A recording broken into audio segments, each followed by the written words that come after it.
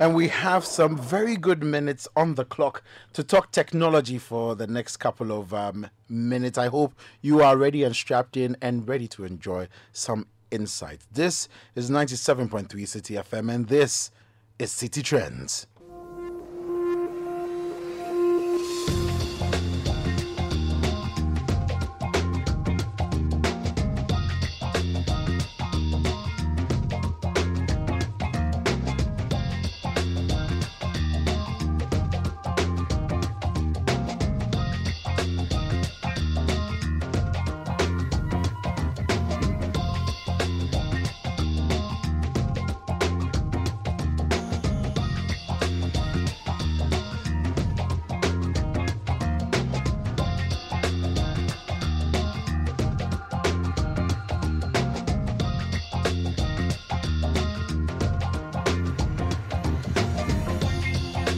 Welcome to the number one technology conversation on Ghana Radio right about now. And today we are talking about the KINGS concept. A lot of you have raised questions about what exactly is this King's concept all about. We'll be finding out from my guest in the studio, Eric Osiakwan, who is a managing partner of Chanzo Capital, and he's also a serial investor and of course an entrepreneur as well, with 15 years of ICT industry leadership across Africa and the world. It promises to be a rather great one, but remember that this conversation basically has at the heart of it Africa's leadership within the rest of the world in terms of Africa, and how we can leverage off technology to be able to leapfrog basically what the rest of the world is trying to do at the moment. It's going to be very engaging, but I really, really wish you would join us with your comments and your questions and your thoughts. Just simply send us a WhatsApp message, 0549-986-996. The number once again is 0549-986-996. Alternatively, you can share a message on Twitter using the hashtag CityTrends, and we will get to it. Aside that, we have the trending segment, we have the how-to segment, and we have the app segment of the show as well coming up. Pretty packed show. Sit back, relax, and enjoy. This is City Trends. Has your computer developed a problem you don't understand? Is your phone refusing to respond? Is there a computer virus you're battling with? Are you having problems signing into your account? Share your tech problems with City Trends, and we will get the experts to help you solve them. Send us your problems via WhatsApp number 0549986996. You can also send us a tweet using the hashtag CityTrends.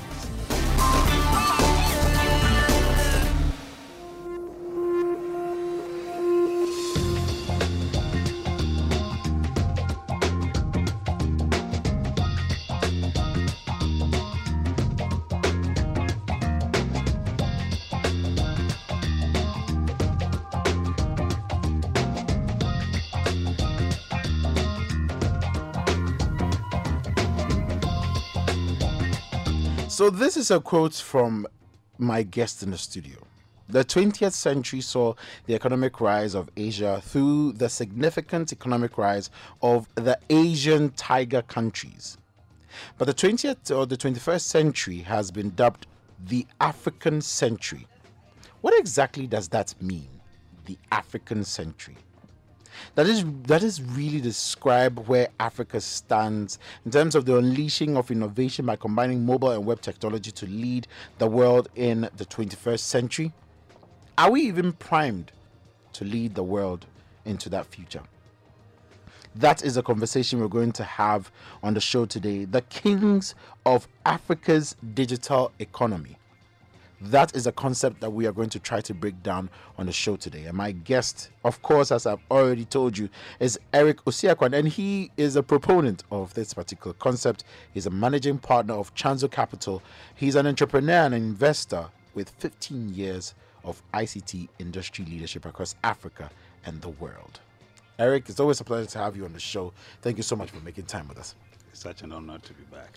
What pushed you to even come up with this concept in the first place before we get into the mindset behind the King's concept? Well, that's a very good question. I need to crack my head a little bit. But I think that generally, if you look at the last century, which was the Asian century, It was a century that Asia actually became a dominant force in the global economy. And, you know, one of the concepts was the Asian tigers, you know, so Malaysia, Singapore, etc. And we've also seen the rise of China, and China has now become a global force.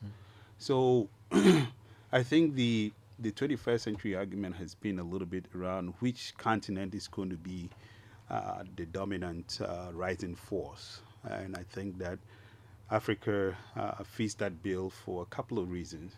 So one is when you look at the demographic dividends, Africa is going to constitute, I think, between, depending on which data you look at, between 40 to 50% of global population by within the next 2 decades. So within the next 2 decades, 1 in every 4 person on the continent, on the world, will be African. The second important data set in that is that it's a very youthful population. So if you look at the rest of the world is aging, especially the global north. And then you have a very young population out of Africa. So if, for example, if you look at over the next 2 decades, Nigeria's population is going to surpass the United States in the next 2 decades. So think about it as Nigeria is going to be a very important market, right? So when you take those dynamics, then you ask yourself, so what does represent for Africa? So one is obviously that then Africa becomes the market to go to. And so today, everybody's trying to go into Africa, which means that Africa may just become a consumption economy where we just consume everything that the rest of the world brings here. The other side of that coin is the production side of the equation, where we have seen Africa adopt technology in the way that the rest of the world hasn't adopted it. And we've seen innovations come out of Africa that you don't see anywhere else in the world. So somehow, when you take the technology industry, Africa seems to be the place where innovation is beginning to spring out of. And there are a couple of reasons for that which we can go into, and then we can look at which countries, and that's how the whole concept came about. One of the questions that often plagues my mind is, with the opportunity that you speak of where Africa is, and with the deployment of certain technologies in Africa, unlike is deployed in the rest of the world, is it? I mean, it's mainly because of a necessity and the gap that we're trying to fill. Not necessarily because the rest of the world probably is in the same situation as we are the same level of development as we are, but we face peculiar challenges, and that forces us to sort of come up with certain solutions that are almost unique to us. Now, my question is, are these solutions necessarily replicable across the world? Correct. So you talk about scaling. So let me give you a classical example. I mean, the most spoken about example is mobile money. Right. But part of the reason that mobile money emerged was certain factors. So if you go to the Western world, there's a very strong credit system based on which people have access to credit, which is in the form of credit cards, or people use debit, and that's how electronic transactions happen. When you come to Africa, there's no real credit history because there is none. There's right? just none. So a lot of the financial institutions always wanted to introduce sort of the Western model here, but it doesn't fit. Right. And then sort of the way mobile was adopted in Africa was very different, in the sense that the early mobile providers introduced debit cards, or a scratch card, which is basically a debit system, right? So you have to buy the scratch card, which means you put money up front, Right. and then you load the currency virtually into your phone, and then you're able to communicate. That represents a debit system. And so if you can generate records on that, then you can have a way of generating some history of my financial transactions. So you can, Bobby Eric buys $20 or 20 CDs of airtime every week. And so maybe he can spare 20 CDs every week. So that gives you a sense of my consumption pattern or something like that. So that led to the whole idea of mobile money, which is that now you can convert that airtime that you put into virtual currency just by using SMS, which is an offline technology. And then certain factors drove the adoption of that. One of which is necessity. So people wanted to be part of the global economy, but they do not have the means to. So one of the mobile companies then decided to, popularize the use of mobile money, and Kenya was where it became dominant. And actually, I was in Kenya when this happened. This was during the 2007-2008 election violence, when the country was literally shut down and people cannot move physical cash. And suddenly, mobile money became the way to do transactions. And then that basically became a wildfire. And to the extent that today you see certain Western technologies, a company like Stripe. Stripe is based on mobile money. Apple Pay is mobile money. So you begin to see from a place of necessity, as you said, where something almost was a disadvantage, now becomes an advantage that the Western world is copying, right? So to some extent, sort of, one way of looking at it is that our disadvantage could also be our advantage. And this is where sort of the whole leapfrogging concept comes into play, that the fact that we are behind the rest of the world means that we have kind of a clean slate. And so you can build on non-legacy systems. And so you can go straight to next generation technology without the necessity of overcoming legacy infrastructure, which is the challenge that the Western world has, because they've had to build on old technology over time. So anytime you introduce a new technology, you have to think about the legacy system that you have there already and how this new technology is going to function within that. So that becomes an obstruction. And legacy is a big challenge in the developed world. All right. Interesting. Well, let's get into the concept itself. What does the King's concept really, what does it mean? Correct. So I started thinking deeply, probably 6 years ago, about which countries are really going to be leading this digitization of Africa. And I will just take one step back. So when Africa adopted mobile and we started going online, which is sort of when submarine cables brought Africa to the rest of the world, the question then became that online is a lifestyle. The next thing is definitely going to be online business. And this is not new. It happened everywhere in the world. It happened in the US, it happened in Europe, and we last saw it in Asia. Right? So similar to the Asian tigers, started thinking which countries are the ones that are digitizing faster, right? Which countries are going to lead this a new paradigm, so to speak, in Africa? And then I started observing and realizing that certain countries were really leading the charge. And those are the countries that are referred to as the King's countries. And Kings also means leaders, right? And those are sort of the KR-engine countries, which is Kenya, Ivory Coast, Nigeria, Ghana, and South Africa. Right. And when you look at these countries also, they are also, the countries that are, politically stable. So there's a criteria that I developed out of it, and if you don't mind, I'll kind of absolutely. I think it's fair that we get into it. So we looked at first the countries that are economically growing, so relatively stable, with no political upheavals. So if you look at the 5 Kings countries, generally over the last decade, with the exception of probably Ivory Coast and Kenya, but also that if you look at those 2 countries, they had some civil unrest, but it was very short, and the economy recovered very quickly. And that tells you that those are very robust economies. And actually, if you take the King's countries, those are the 2 countries that are more diversified than the others. They're less dependent on resources. Right. And so they have a fairly strong economy compared to the others.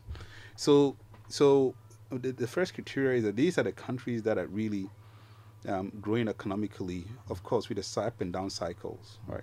The second is we looked at the telecom sector, and we realized that these countries have the most competitive telecom sector, very vibrant telecom sector, in which you begin to see more than one operator. In certain cases, there's 5, 6, there's at the minimum 3. Right. So you need a competitive telecom industry to drive competition and to drive prices down, etc. So these countries have become the countries that are really, when it comes to the telecom sector, we see a lot of activity. Then we looked at the telecom infrastructure.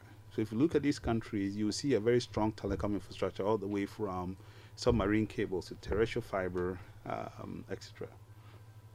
Then the fourth criteria that we look at is the entrepreneurial ecosystem. So is there a policy framework that encourages entrepreneurship? And are we seeing a lot of innovations coming from these countries? And you begin to see that across these 5 countries. And then sort of the the last criteria that we look at is the public policy environment, whether that environment is supportive of what is happening or is beginning to recognize the need to support innovation, entrepreneurship, and the digital economy. Right. And you begin to see this across the 5 Kings countries. So this is kind of the criteria that we looked at, and we used to come up with the 5 countries that are leading the digital economy. Stability, that's political stability. Yeah. The telecom activity or within that space, the infrastructure, the entrepreneurial ecosystem, public policy environment. Of these, which one do you think is the most critical for a digital economy goal, like helping any of these Kings countries that you've outlined to sort of lead the charge almost? So if you look at those the criteria, you almost see that it's a balance of private sector, research, academia, and public policy, right? And what you really are aiming for is not which one is the trigger, but how these ecosystems function, right? So if you look at other technopoles around the world, if you take Silicon Valley, you see an interaction within these 4 of, in some cases, 5 actors, in some cases, civil society as well, which is the consumption part of the equation. So you begin to see that there needs to be a strong interaction between these actors within the ecosystem to drive innovation. Sometimes it's led by one of the actors. So what you see in Africa is that a lot of it has been led by the private sector. In other places, more so. And then you see government policy catching up or the regulatory policy environment coming into play. But this comes on the bedrock of a strong infrastructure base that enables a vibrant telecom space, right? So if you don't have the infrastructure, it's almost like it's hard to then have a competitive telecom industry, and therefore it's hard for people to get online. And so even though they may have innovation, they don't have the platform to exercise that innovation. So in other words, what I'm saying is that they interact with each other, right? Yes, there are varying degrees of externalities, but they have to interact with each other at any point in time to drive innovation. And there's actually a study by Ernest Wilson, in which he called the Quad model, in which he makes the argument that the more interactive the actors are in the ecosystem, the more you drive innovation. So, for example, if government policies are more supportive of entrepreneurial ventures, in other words, government creates an enabling framework through, for example, tax breaks for early stage companies, through providing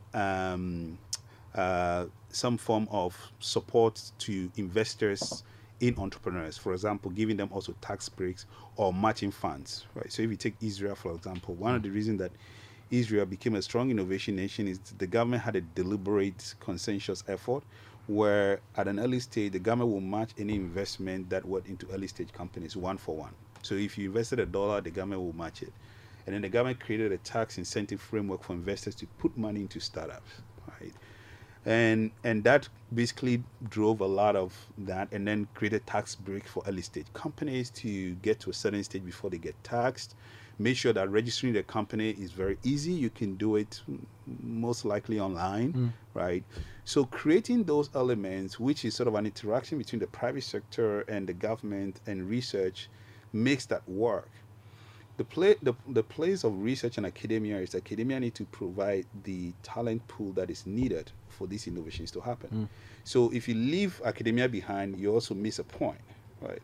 And then the fourth is that you need civil society to start consuming this product and these services that come from this industry. So you also need a change in attitude towards locally manufactured or local goods and services, that people need to start consuming what they produce and produce what they consume as opposed to importing everything, right? And I'm not saying that there's something wrong with importing things. I'm just saying that you need to strike a balance because you want to enable a local growth agenda, and driving all of that by imports won't get you there. Won't get you there.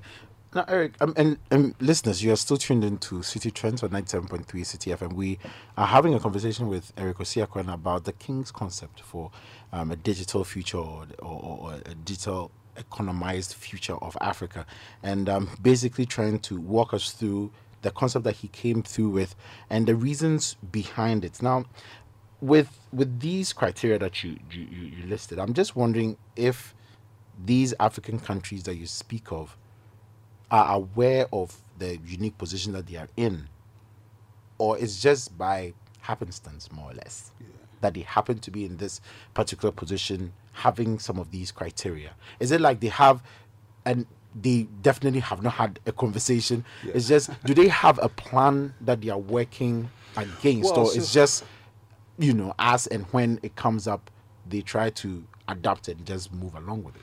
Well, so you have some of these countries that have a clear policy agenda towards enabling a digital economy.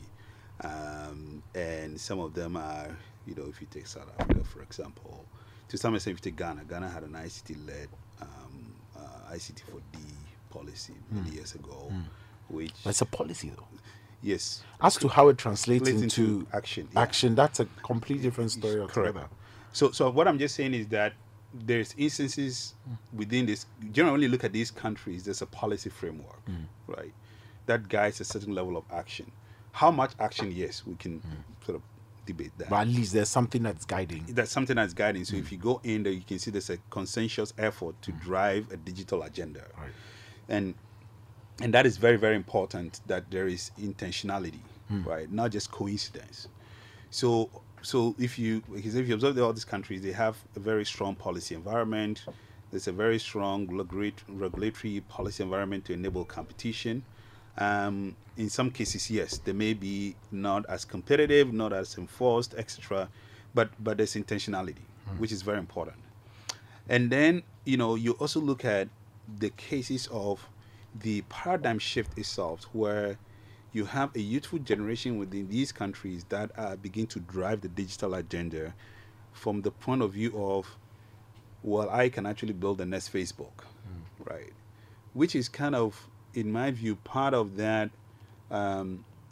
new awakening. And so when you start talk about this whole Africa rising and sort of the next generation sort of taking their destiny into their own hands and expressing themselves in digital technology, that is in my view, the most powerful thing.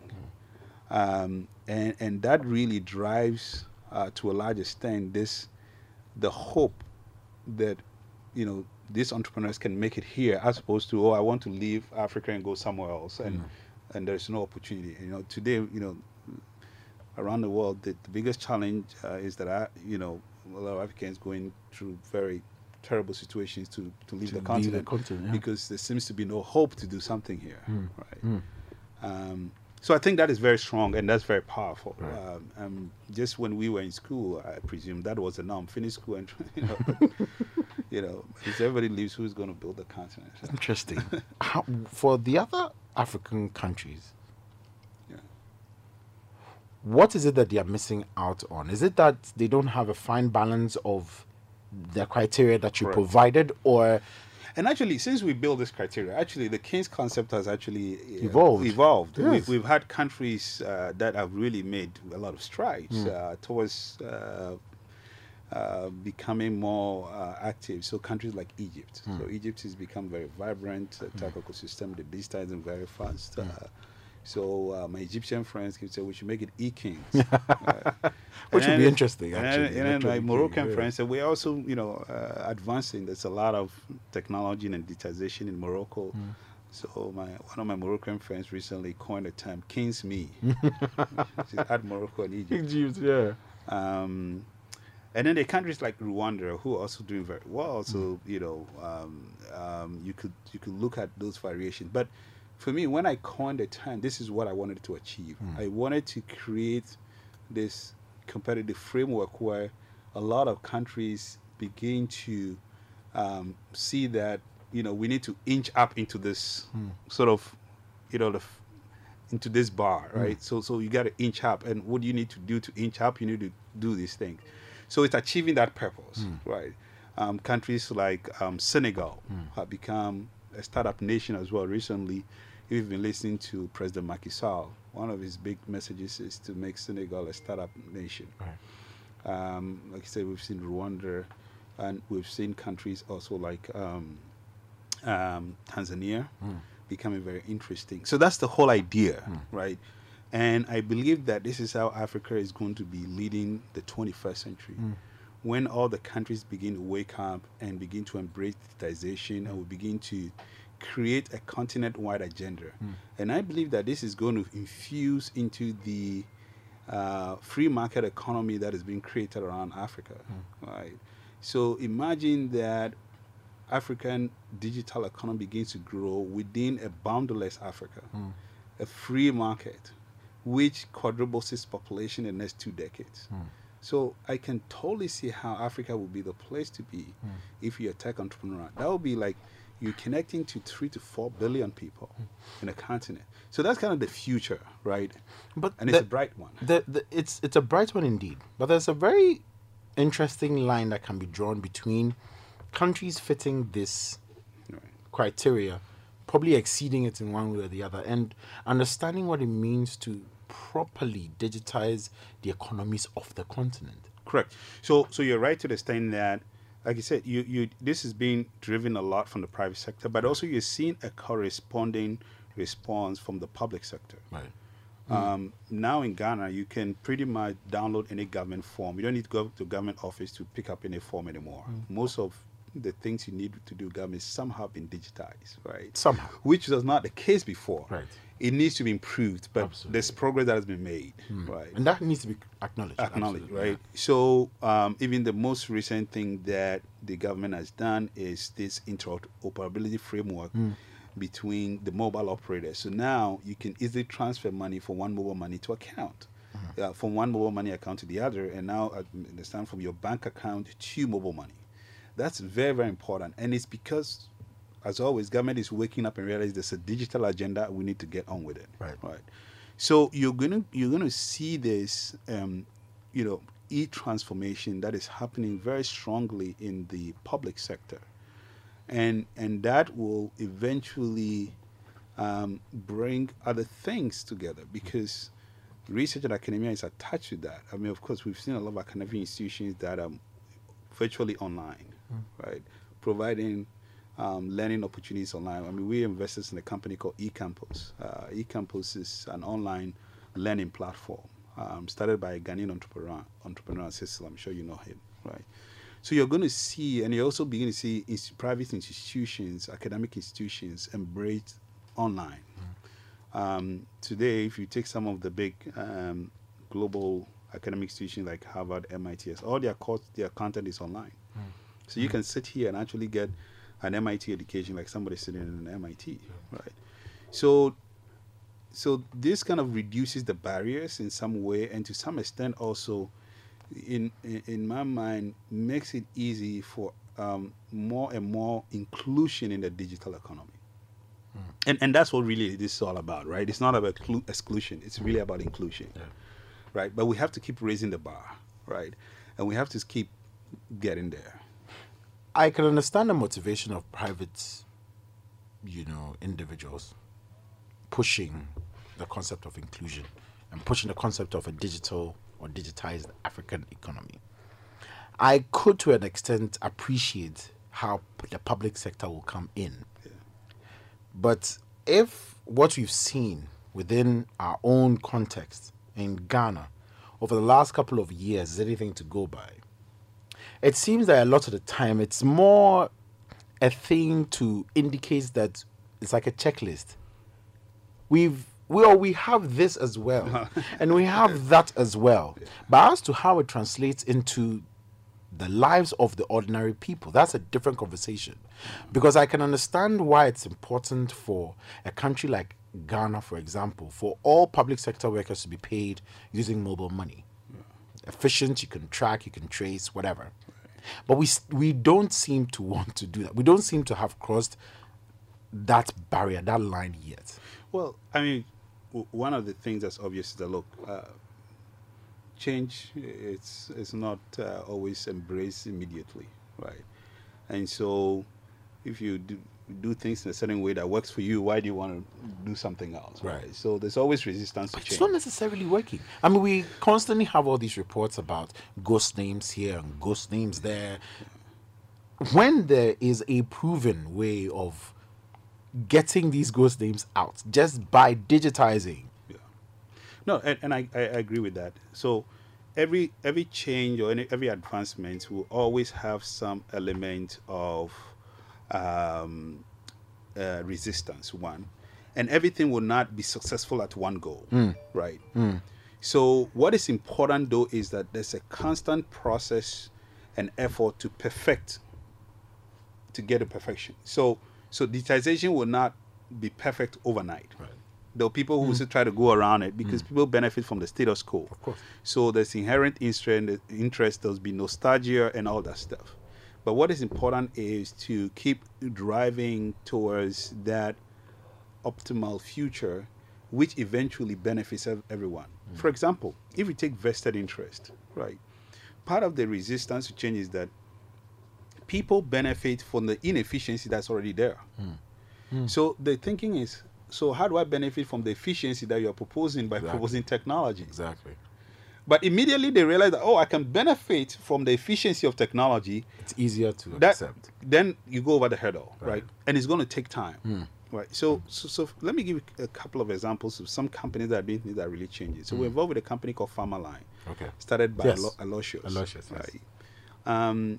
And one of the most interesting things that Pharmaline did was went to farmers. People have always tried to introduce technology into farming.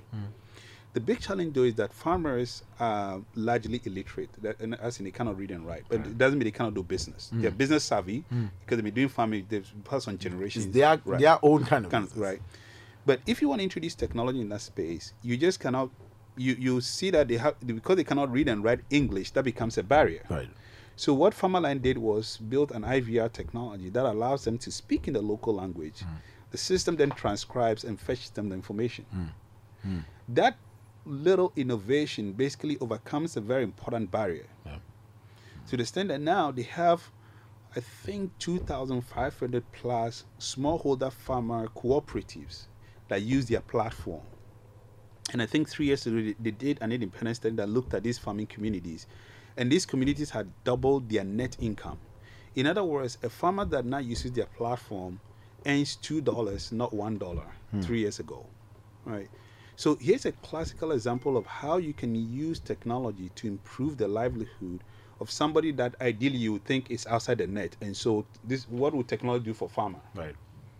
Right. But here you are, and the basic thing that the system does is provide information, access to market, access to weather information, things that you and I would take for granted in Accra, but somebody, a farmer in Suhum, doesn't have that. Yeah. And Suhum is just next door, right? That's so So, interesting. so the interesting way that you can use technology to advance digitization that lifts people out of poverty. I'll give you a second example. We invested in a company in Kenya called Finaccess. What these guys do is they built a platform that essentially takes your mobile money activity and then generates a credit history. Remember I told you that part of what happened in the Western world was that there was a credit history.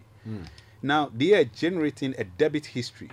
Because you put scratch card on your phone all the time, you buy airtime, there's a transaction that has happened over the year. Right. So they take that and they have an algorithm that analyzes that and then generates a debit history on Philip. So now we know that, oh, okay, Philip has a pattern of consuming 2 Ghana cedis of airtime every day, talks for 5 cedis, or talks for, and send a text for 20 cedis. So we can have a sense, so his communication expense is around 25 Ghana cedis. Now we can lend to Philip, or we can lend to that roadside businesswoman whom you think that we cannot lend to, but now we have a history based on the phone that she uses to do her normal activity. And then, so one, what the platform does is credit scoring. Then the second thing that it does is lending.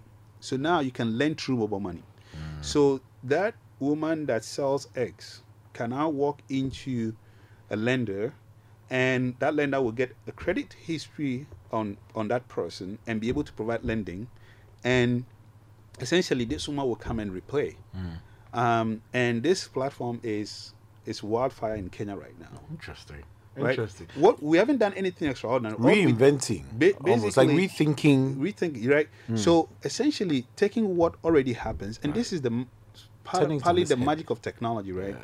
Right, that it's not a question of you want to change people's attitude or what people do, or you want to actually, technology works well when you can understand the context of what people do already, and then you introduce technology to create efficiency, fix a pain point, deal with a bottleneck, so here it's clearly efficiency. So we go and this company scales by going to existing in Kenya. They call them circles. Here we call them susu. Okay. So people, and lending has been happening in Africa. It's an age-old trade. People save money together and lend to each other as groups, right? So then we go to them and introduce technology to them. I give you a very interesting story. So we went to an old man who does this, and it's passed on to him generations. And the first time he said, well, you guys want to introduce me to this technology. What is it going to do for me? Because, I've been doing lending, and he has a big ledger book. Yeah. He said, every day I close my book and I make profit. Today I made 52% net profit. How much money have you guys made? Right. And it took us a while To to convince him that technology will help him make more money and will help him build a real business history. Right? So what we've done there is not really change what this person does, but introduce technology that helps them overcome certain barriers. So, for example, one thing we said is that, look, you could be susceptible to theft because you're carrying money. People could mug you, right? But with mobile money, it's on the phone. Even if the phone is stolen, your money is still on the network, right? Interesting. You spoke about the optimal future. Yeah. What does it look like? What is your picture of that optimal future for African or the digitized African economy? Well, I think that it's going to be a future where technology plays a very intermediate role in a lot of things that we do. And then the second part of that is that we are going to be innovating around certain technologies that will really be game-changing globally. So, for example, if we take smart cities, right, as a concept, if you take the developed world, to implement a smart city, you have to deal with a lot of legacy. But when you come to Africa, you can actually build smart cities from scratch, literally, without dealing with legacy. So you can actually introduce technologies that create smarter cities as opposed to other parts of the world, right? So I can see cities being built in Africa that are optimally better built than anywhere else in the world. And to that, one of my good friends here also is building Ghana Cyber City. And the concept behind Ghana Cyber City is building a city within Accra that is optimized around technology. So things around energy savings, creating an efficient transport system, creating mobility among the community that you build in that city. It's different. We're going to build it from scratch. So it's easier to do here than to do somewhere else, right? And when we talk about innovation, we also can begin to see innovations that will advance certain causes. So, for example, one of the big challenges we have in Ghana and the developing world, in Africa for that matter, is in healthcare, right?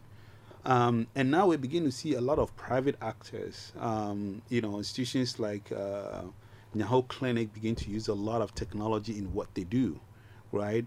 And optimizing how they deliver healthcare, not just from going to a physical space, but begin to, I don't know if they had a satellite, they came up with a new satellite operation at the Octagon, which is sort of the way to go, where you can create a satellite that fits into a hub, right? These are the hub bespoke model, right? And what you're doing there is you're leveraging technology to then deliver services to the hub, right? And then you have to the satellites, and then you have most of the concentration of the expertise at the hub, right? Using technology, you can also do telemedicine, right? So you can have a doctor do diagnosis, and now with artificial intelligence and all this stuff, the way that you can use technology to augment and also extend the medical skill set that you have. Right? So these are ways in which Africa is going to be very optimal, and this is going to be a big differentiator. And then sort of the third area, in my view, is how education and learning is delivered, right? I talked about eCampus and the kind of platform that we're trying to build where people can now learn virtually anywhere they are and get access to knowledge without necessarily being, going to a physical space, right?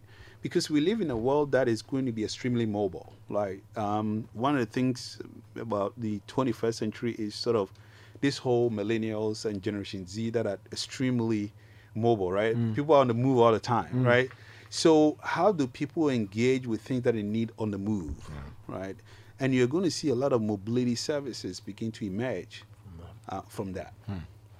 Well, Eric, that is unfortunately all time will allow us for today. But I mean, for me, stability politically, the telecom infrastructure, the telecom activities within the space, the entrepreneurial ecosystem and the public policy environment, these are the criteria that basically guided the formation of the King's concept. But like you said, a lot more African countries are going over and way beyond these and making their voices heard globally in terms of building a much more digitized economy for the African continent. Thank you so much for making time with us. This is these King's countries: Kenya, Ivory Coast, Nigeria, Ghana, and South Africa. Very soon, Morocco and Egypt seem to be wanting to make inroads there. Rwanda seems to want to also be a part of the conversation. We want to get to the point where every African country will be part of that conversation. I don't know what name we'll come up with, but it would definitely be one we will be proud of. United Africa. United Africa, indeed. Africa United it is. Eric, thank you so much for making time with us. We are now going to jump straight into the how-to segment with Jeffrey Reku-Sapong, and today we are continuing with the data detours, and data tracking is a subject for today.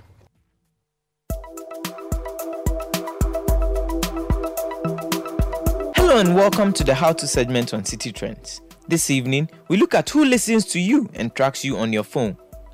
Your phone constantly craves connection with or without your participation. It connects to anything that is open and has a signal.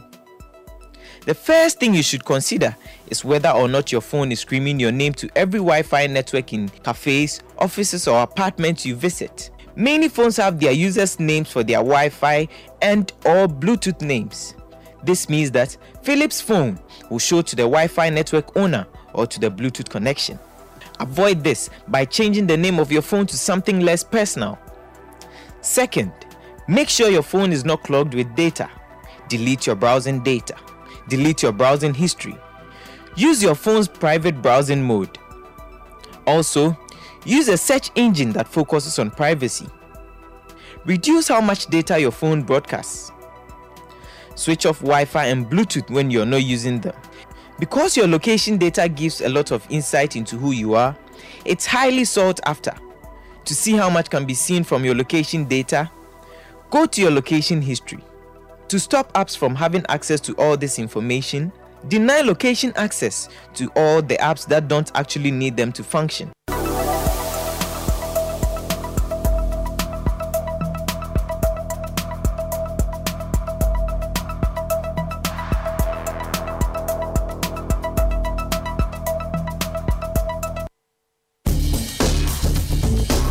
Has your computer developed a problem you don't understand? Is your phone refusing to respond? Is there a computer virus you're battling with? Are you having problems signing into your account? Share your tech problems with City Trends and we will get the experts to help you solve them. Send us your problems via WhatsApp number 054-9986-996. You can also send us a tweet using the hashtag City Trends.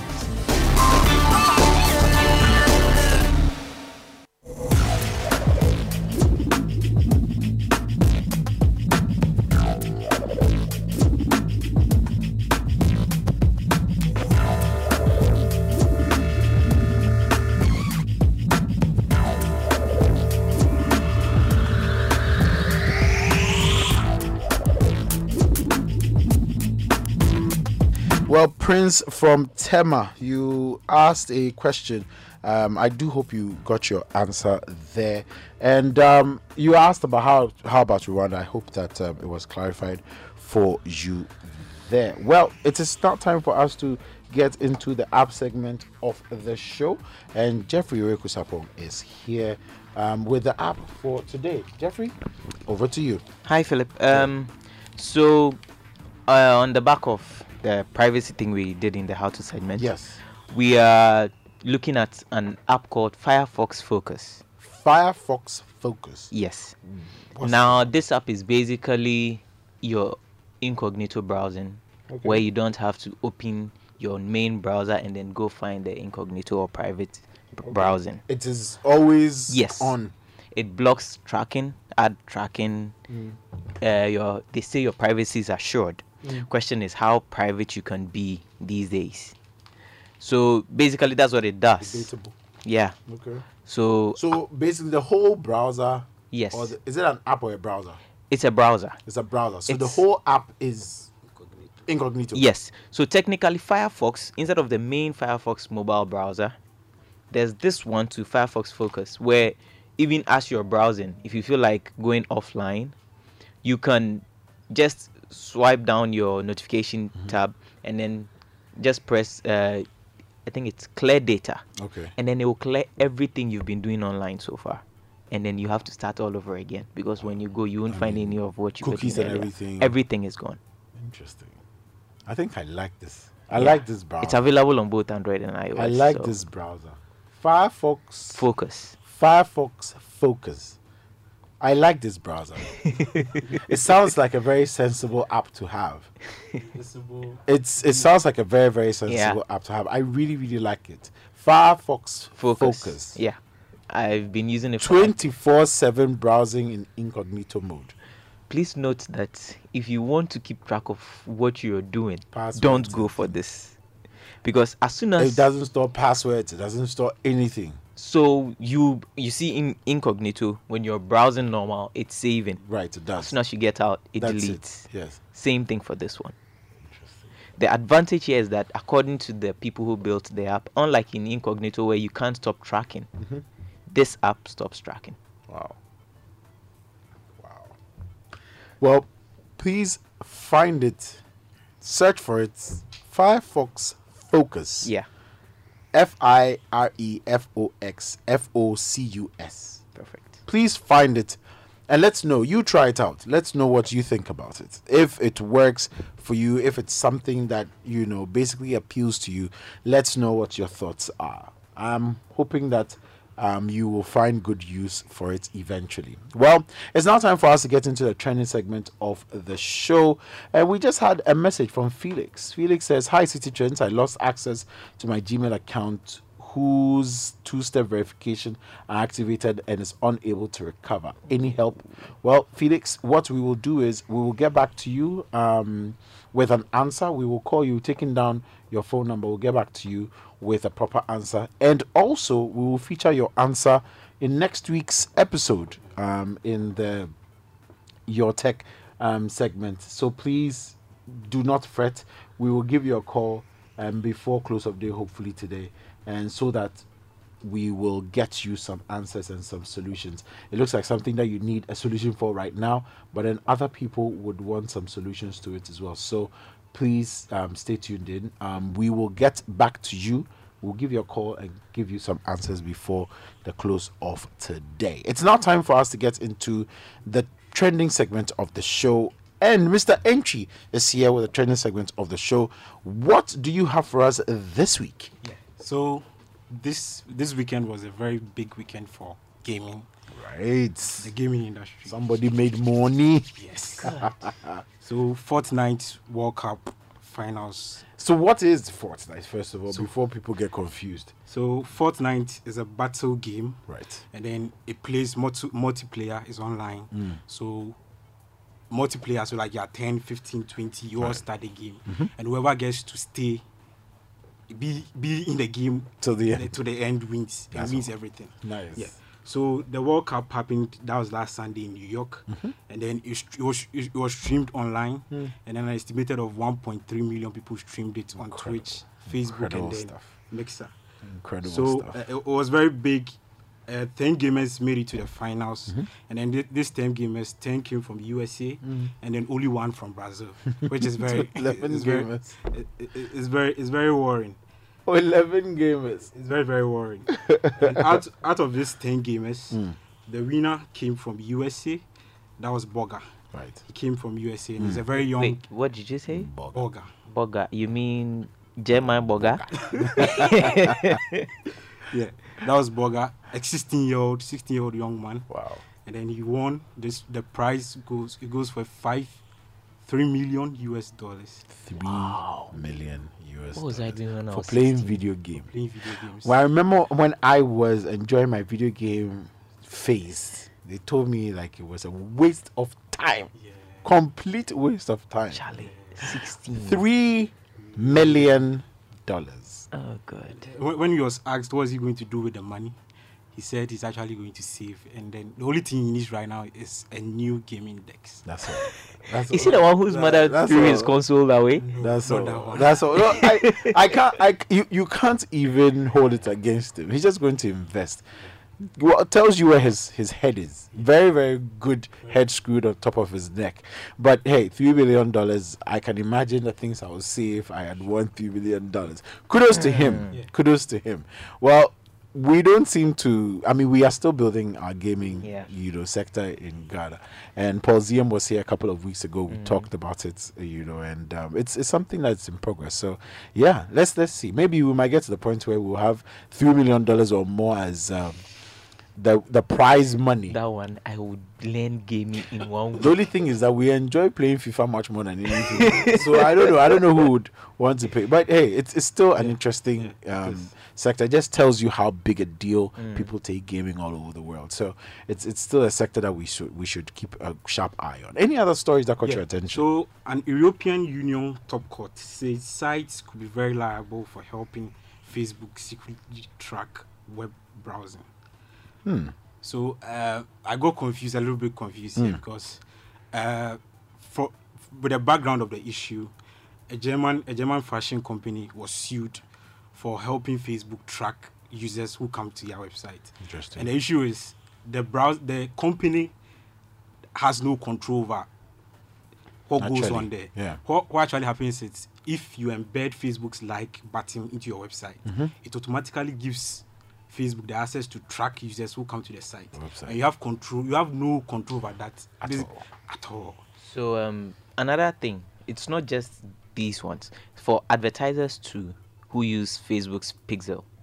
So if there's any ad that appears on your website and the advertiser had Pixel embedded in their code, that one too picks data that tracks the tracking data and sends directly to Facebook. So the owner of the website may not be doing it directly, but if the ads enabled allowed Facebook Pixel, that one too picks the data and then sends to directly Facebook. And you most likely might not have any idea about what's going on. And Facebook likes on websites is a normal norm because you want to generate. Of course. It actually means you are sharing people's data without even thinking about it. Yeah. That's scary. And so what you're saying is that this company has been sued. It has been sued for something they had no knowledge or no clue about. That means a lot of companies are going to be in trouble, because when you think about that is if people actually decide to take action. But how many people will take action? Philip, really? In Africa, no one will mind them. How many people? Exactly. I mean, I'm thinking of Africa now. I'm not thinking necessarily in terms of global. So I mean, I'm just thinking about those people, those web developers, those company, owners right now doing the listening, who probably have enabled Facebook like button on their websites just because they want to drive, traffic to their Facebook page and to get more, people visiting their Facebook page. It just tells you just how much information has been leaked by the people who come to the website to Facebook. Well, as I always say, you're getting the thing for free. There's always a price. They are making money. Mark is one of the richest people. How did you think he was making his money? if Facebook is doing this, probably means other sites are also doing it. We all know Google they tracks need to. all of us all the time. They need to. Otherwise, how would they make their money? Anyway, one final story before we go. So, moving to one of the king's nations, that's Yes, Nigeria. yes. So, a fintech startup, Flutterwave, has bagged a partnership with Alipay. So, Alipay is one of Chinese best payment fintech platforms. And then with this partnership, it allows Flutterwave to integrate the payment systems into the apps of their merchants. So you can basically pay with Flutterwave when we are buying from China and then we are buying from Nigeria, basically. As easy as that. As easy as that. As easy as that. Yeah. As easy as that. You don't have to go and change money anywhere, or it's and Flutterwave is a very, very, very good platform. It's such an incredible platform. For those of you who are into e-commerce, for those of you who are looking within the fintech space, you probably have a fair idea of what we're talking about. And this is huge for developers. This is huge for people trying to build their companies within the African continent, trying to establish a certain level of trade with China and with people and companies around the world. This is very huge, and big kudos to Flutterwave for putting that together. Well, that would probably wrap up what we have for this week. But you can follow Mr. Entry on social media at so you can follow me on Twitter, OY Entry. And Jeffrey OJ Sapon. and myself, KOFIASHON on Twitter. But that is all time will allow us on the show today. It's been such a pleasure coming your way. Thank you so much for staying tuned in. A big thank you to Eric Osiakwan for making time with us on the show today. It's always a pleasure having him, of course. The show will be available as a podcast, so please look out for it on Apple Podcast, on TuneIn Podcast, on Google Podcast, on virtually every single podcast platform that you can find out there. We will be there, so you can always take a second listen to the show. It's a pleasure, absolute pleasure. And thank you for all those who sent your messages in as well. And for those of you who tweeted, we love the support that you give us. And we'll be back next week with much more. But then, till next week, stay techy.